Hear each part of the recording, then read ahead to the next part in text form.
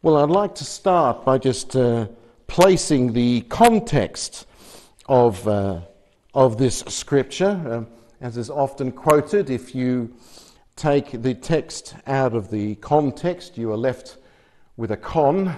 And so we don't want to be conned. We want to know the full truth of how this thing has been placed providentially by God. It is the night before Jesus' crucifixion. Jesus and his disciples have just left the upper room, but while they had been there in the upper room, Jesus had told them two things that were like bombshells going off right in front of their faces. And the first one was that one of the 12 disciples, one of that inner ring, was about to betray Jesus. And the disciples had no idea. They had not seen this coming at all. Each in turn asked, "Is it I, Lord? Is it I, Lord?" And John 13:28 tells us that when Judas left the scene, when Jesus told him to go and do what he was going to do quickly, it raised no suspicion at all. No one suspected that it was going to be Judas. The idea that one of them could betray Jesus was beyond their comprehension. And what did this now mean for their future? Well, the second bombshell was that Jesus again tells them that he's about to leave them, and that where he was going, they could not follow. And the disciples once again did not understand. They had given up everything to follow Jesus, and now they were being told that they could not follow him. It was devastating news that they struggled to accept, especially Peter. How were they to cope with such news? And how do we cope when it feels like the rug has been pulled out from under our feet and we've been knocked on our back? How are we to make sense of trouble in the Christian life? Doesn't God protect us from trouble? How are we supposed to live the Christian life in a world where trouble can suddenly leap out and stab you in the back? Is God in control, or is life full of random and unexpected shocks? Well, in our passage today in John 15, Jesus, of course, encourages his disciples. He understands that they're distressed, but it's also an encouragement to us as disciples with some real practical tips about how to live the Christian life, how to cope with trouble.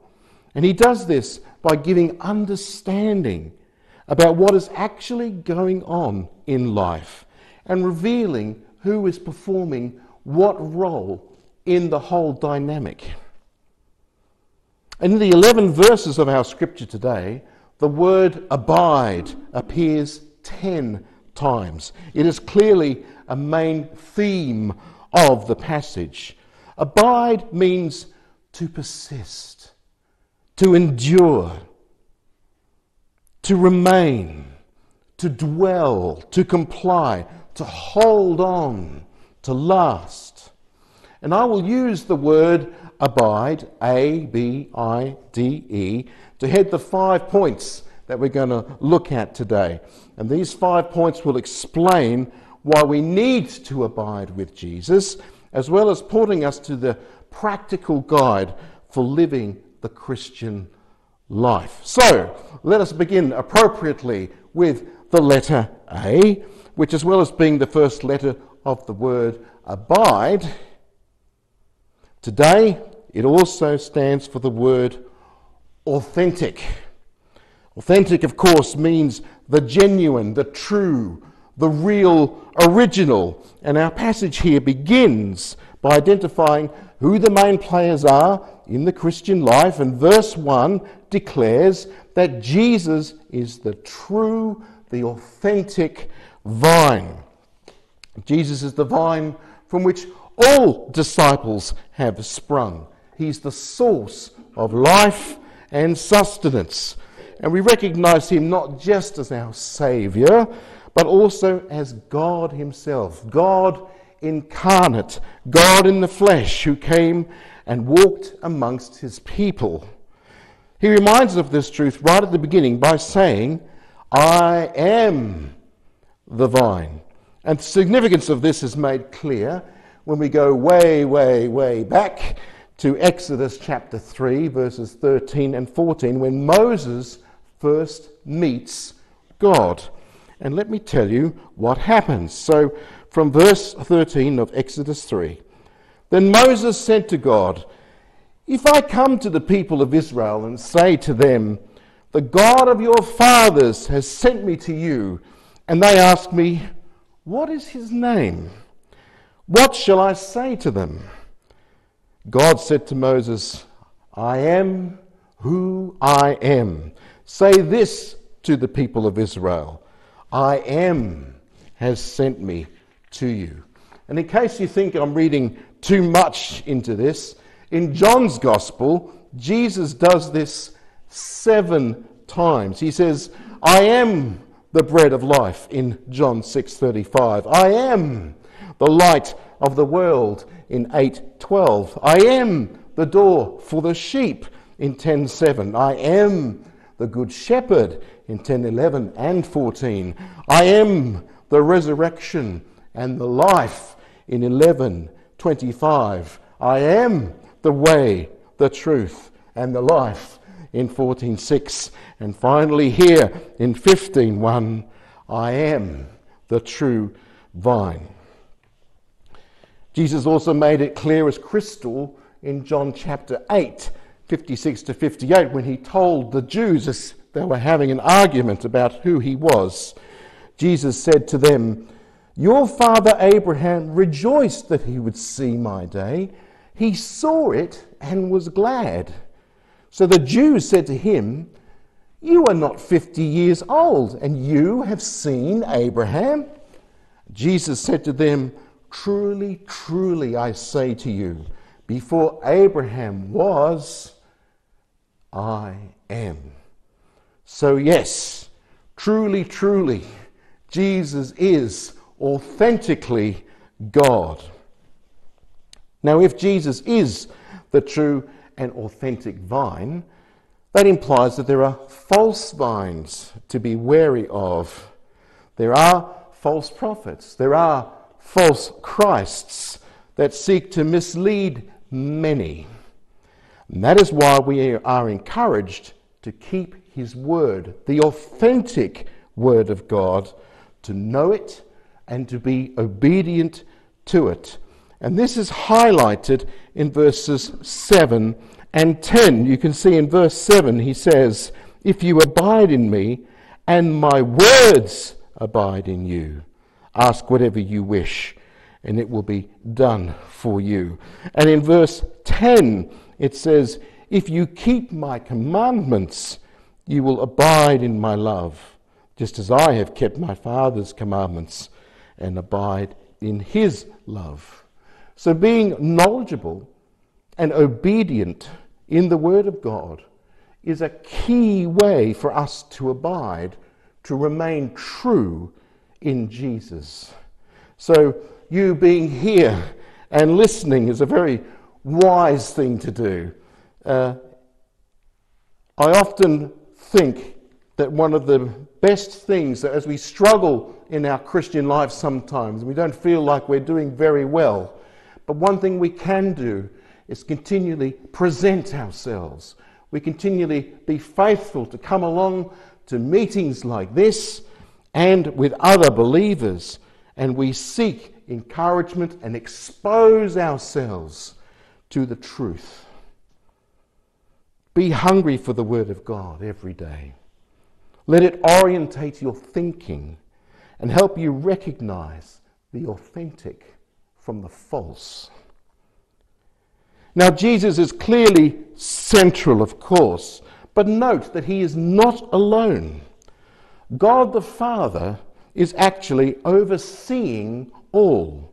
He is the owner of the vineyard as well as the planter of the vine and the active vine dresser, as verse 2 makes plain. So even though Jesus is going away from his disciples, they can take heart that the Father remains in control and continues to work his vineyard and to take care of it. He clearly is authentically God, so you can trust him to be a good steward of his vineyard and everything in it. So here's the point. The authentic is trustworthy. The true and living God is the one who you want to abide with. Now, speaking of the word abide, let's move on now to the second letter. Appropriately enough, again, it's the letter B, which today stands for branches. Trees have them, even governments have them, and of course so do grapevines. They are offshoots from their main trunk or vine stem, and in our case, the branches are disciples attached to the vine of Jesus. And this is made plain in verse 5, where Jesus says, I am the vine, you are the branches. Now there are two types of branches, and they're described in verse 2 there. They are fruitless branches, and they are fruit-bearing branches. Those two types. So being a fruitless branch, it's like being a false branch, a false disciple, like Judas was, who eventually got exposed as one who was fruitless. So we shouldn't be surprised when there are some people who call themselves Christians or even fellow churchgoers who turn out to be insincere and can actually even be wolves in sheep's clothing. They do exist, and they can be attached for a while, but they do not have staying power. They do not abide. They do not stay connected and committed. They are fruitless in that they don't produce good fruit.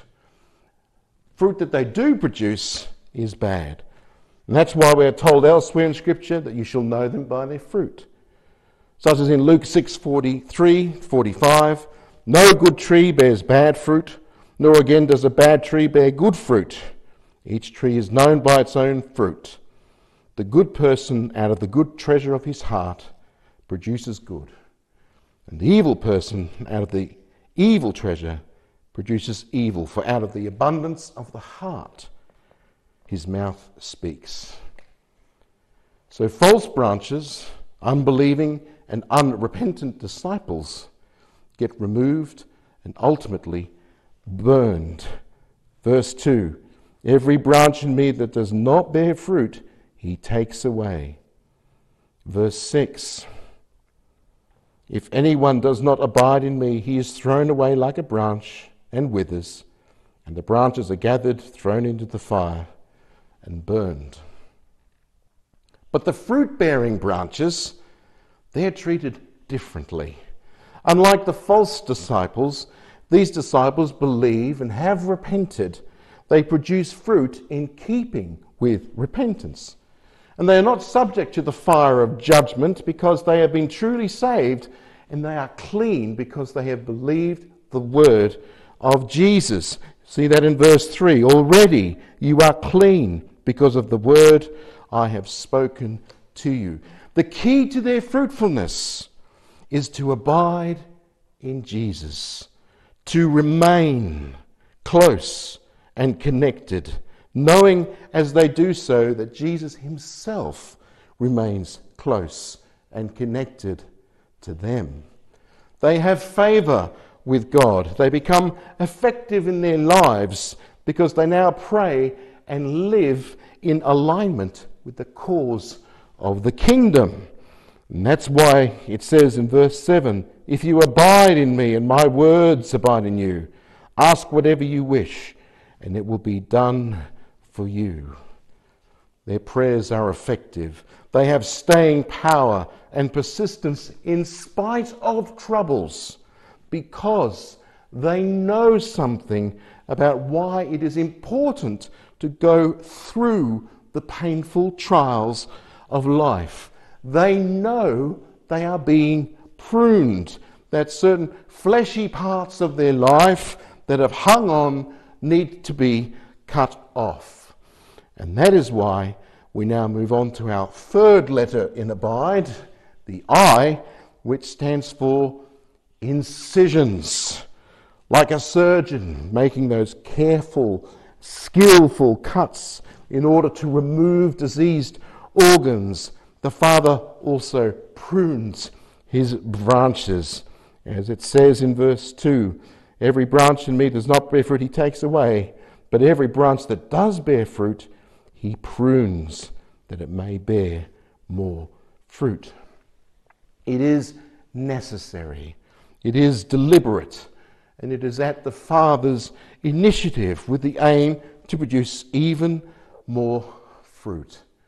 Pruning is a constant reality of the Christian life.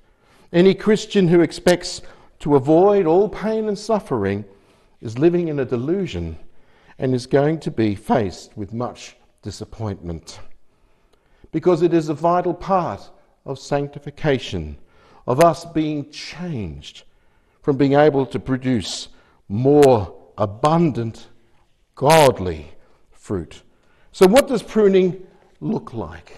Well, let me tell you what it has meant for me in my journey. It may well involve giving up things that you are attached too much to. It may well involve you losing control of certain securities. It may involve living more simply and changing your priorities and taking on responsibilities that perhaps you would rather avoid. It may involve uprooting from one place and going to another where you really don't want to go. It may involve ending relationships that are not healthy for either you or them. It may involve giving up your rights and letting go of your reputation. Hebrews 12, 7-11 likens it to discipline. Let me read this for you. It is for discipline that you have to endure. God is treating you as sons. For what son is there whom his father does not discipline? If you are left without discipline, in which all have participated, then you are illegitimate children and not sons. Besides this, we have had earthly fathers who disciplined us, and we respected them. Shall we not much more be subject to the Father of spirits and live? For they disciplined us for a short time as it seemed best to them, but he disciplines us for our good, that we may share in his holiness.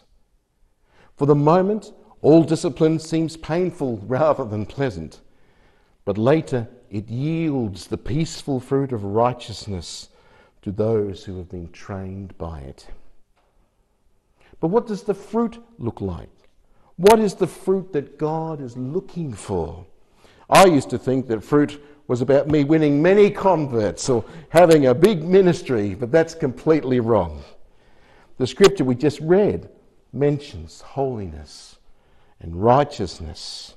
Galatians 5:22-23 lists the fruit of the Spirit as love, joy, peace, patience, kindness, goodness, faithfulness, gentleness, and self-control.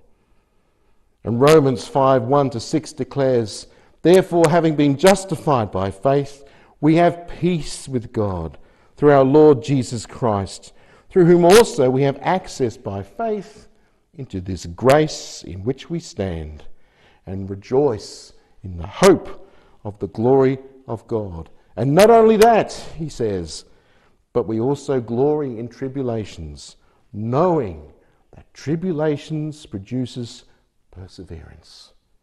And perseverance, character. And character, hope. Perhaps the fruit can best be described as Christ-likeness. For he himself had to go through trials and tribulations. So it should not be surprising that his true disciples should expect to have to do the same. And in doing so, we are pruned to progressively become more and more like Jesus, humble and kind in heart, yet strong and courageous and ever faithful. This makes sense because it is in him that we abide. So let us move now to our fourth letter, the letter D, which you can probably guess stands for dependence. Because the key is to abide, to remain, to persevere, to trust and hope, and to depend and rely on Jesus alone, his word, his power, his love. We are to stand firm and not compromise and continue to be obedient and loyal disciples, but not in our own strength. I remember as a young Christian living in Australia, yes, that's where the accent is from. I remember being invited to a Christian conference which was 8 hours drive away, but I had to work a 6-hour shift the night before, and I decided to drive there after work, being confident that I could do it without sleeping, so I could be there for the start of the conference.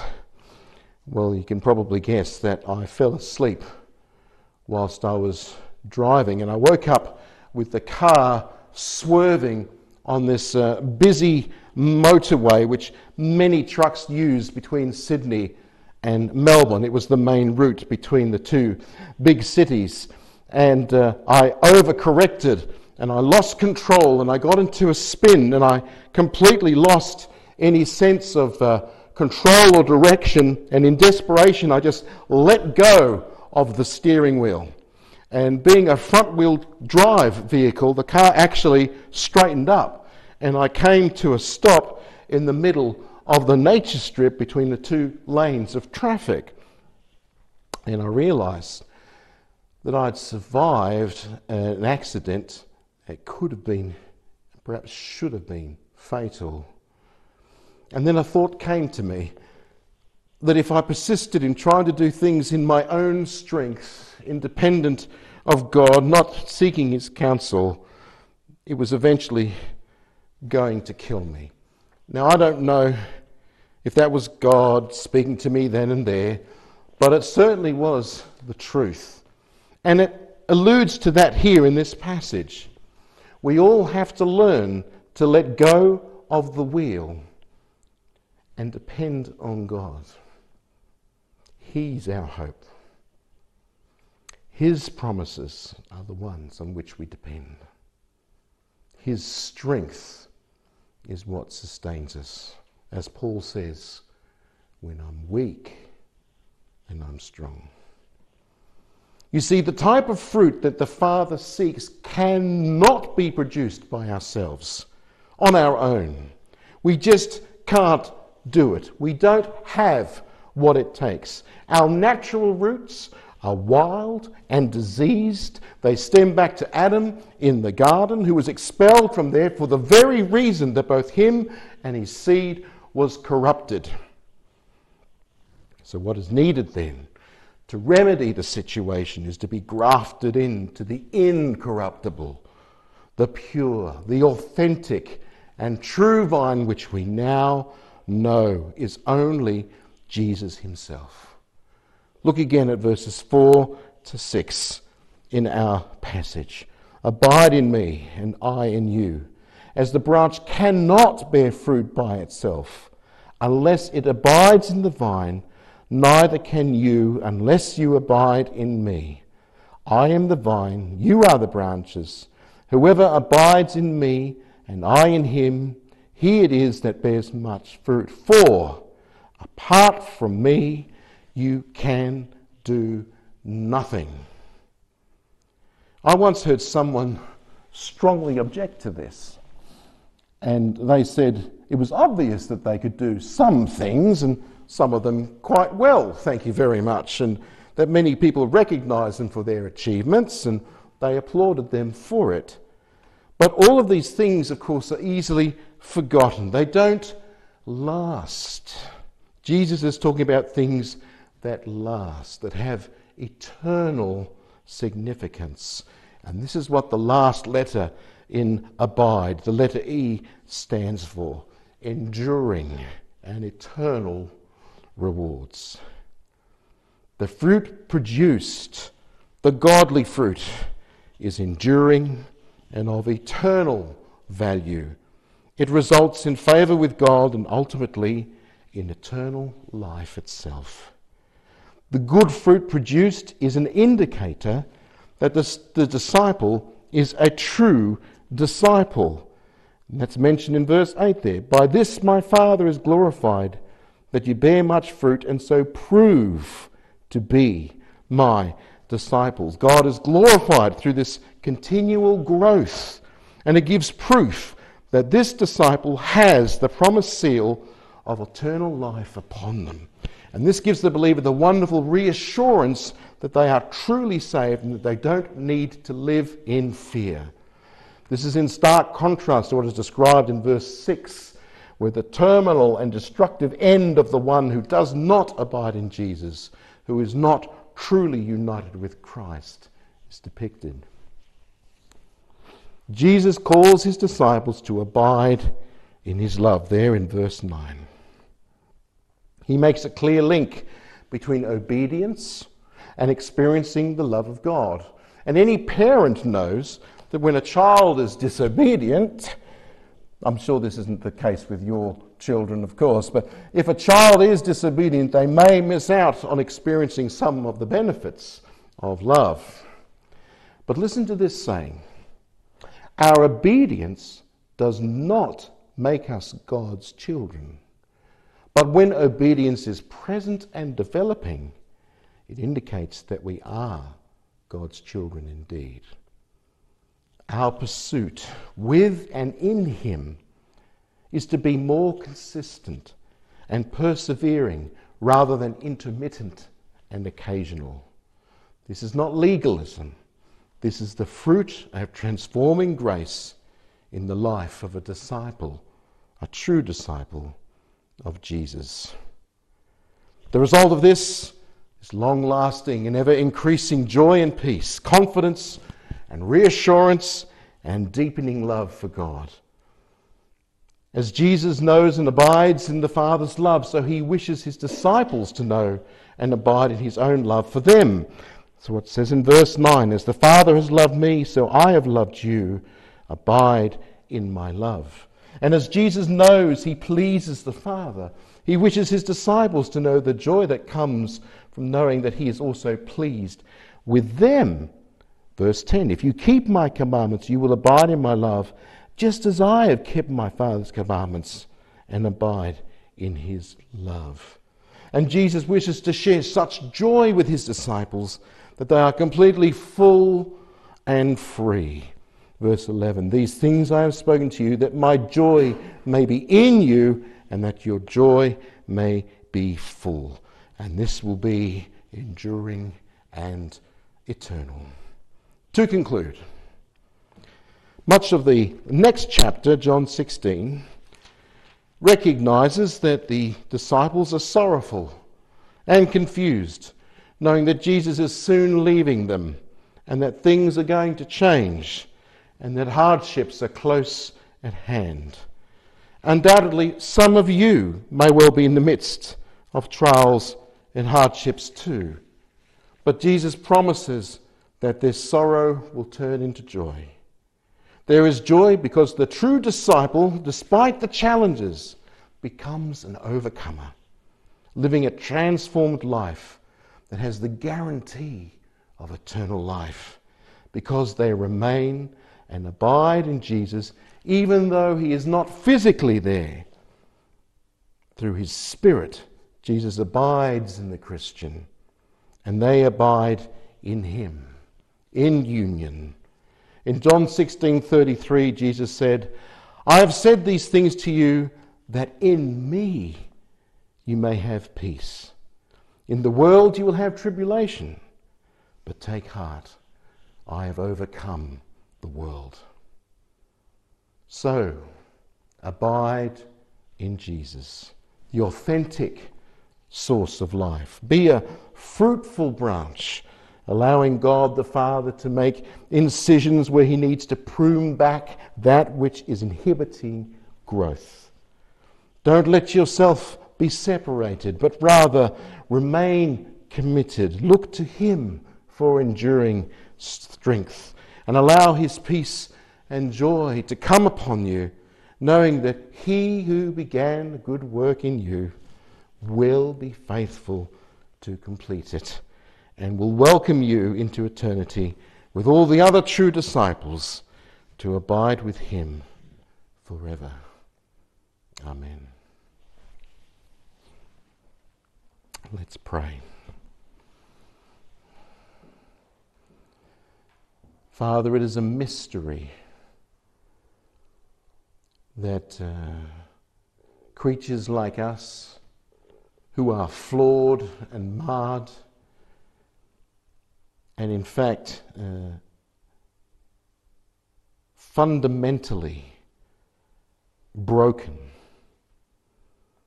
can through your grace not only be healed, but enter into such close fellowship with you that we can abide with you, and more wonderfully, you abide in us.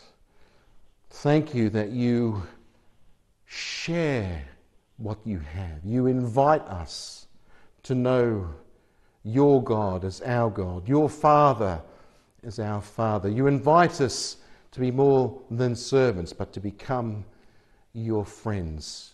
And you want us to have your joy, and joy to the full. You want us to have your nature, your holiness, your purity, that we might be restored to that place that we were once in the garden, except this time we are glorified and we walk in the light of God himself. Father, we thank you for this amazing hope that we struggle to comprehend, and yet it is the truth. It is your word. It is your promise. And it is the hope that we have because of Jesus. And we thank you for it. In Jesus' name we pray. Amen.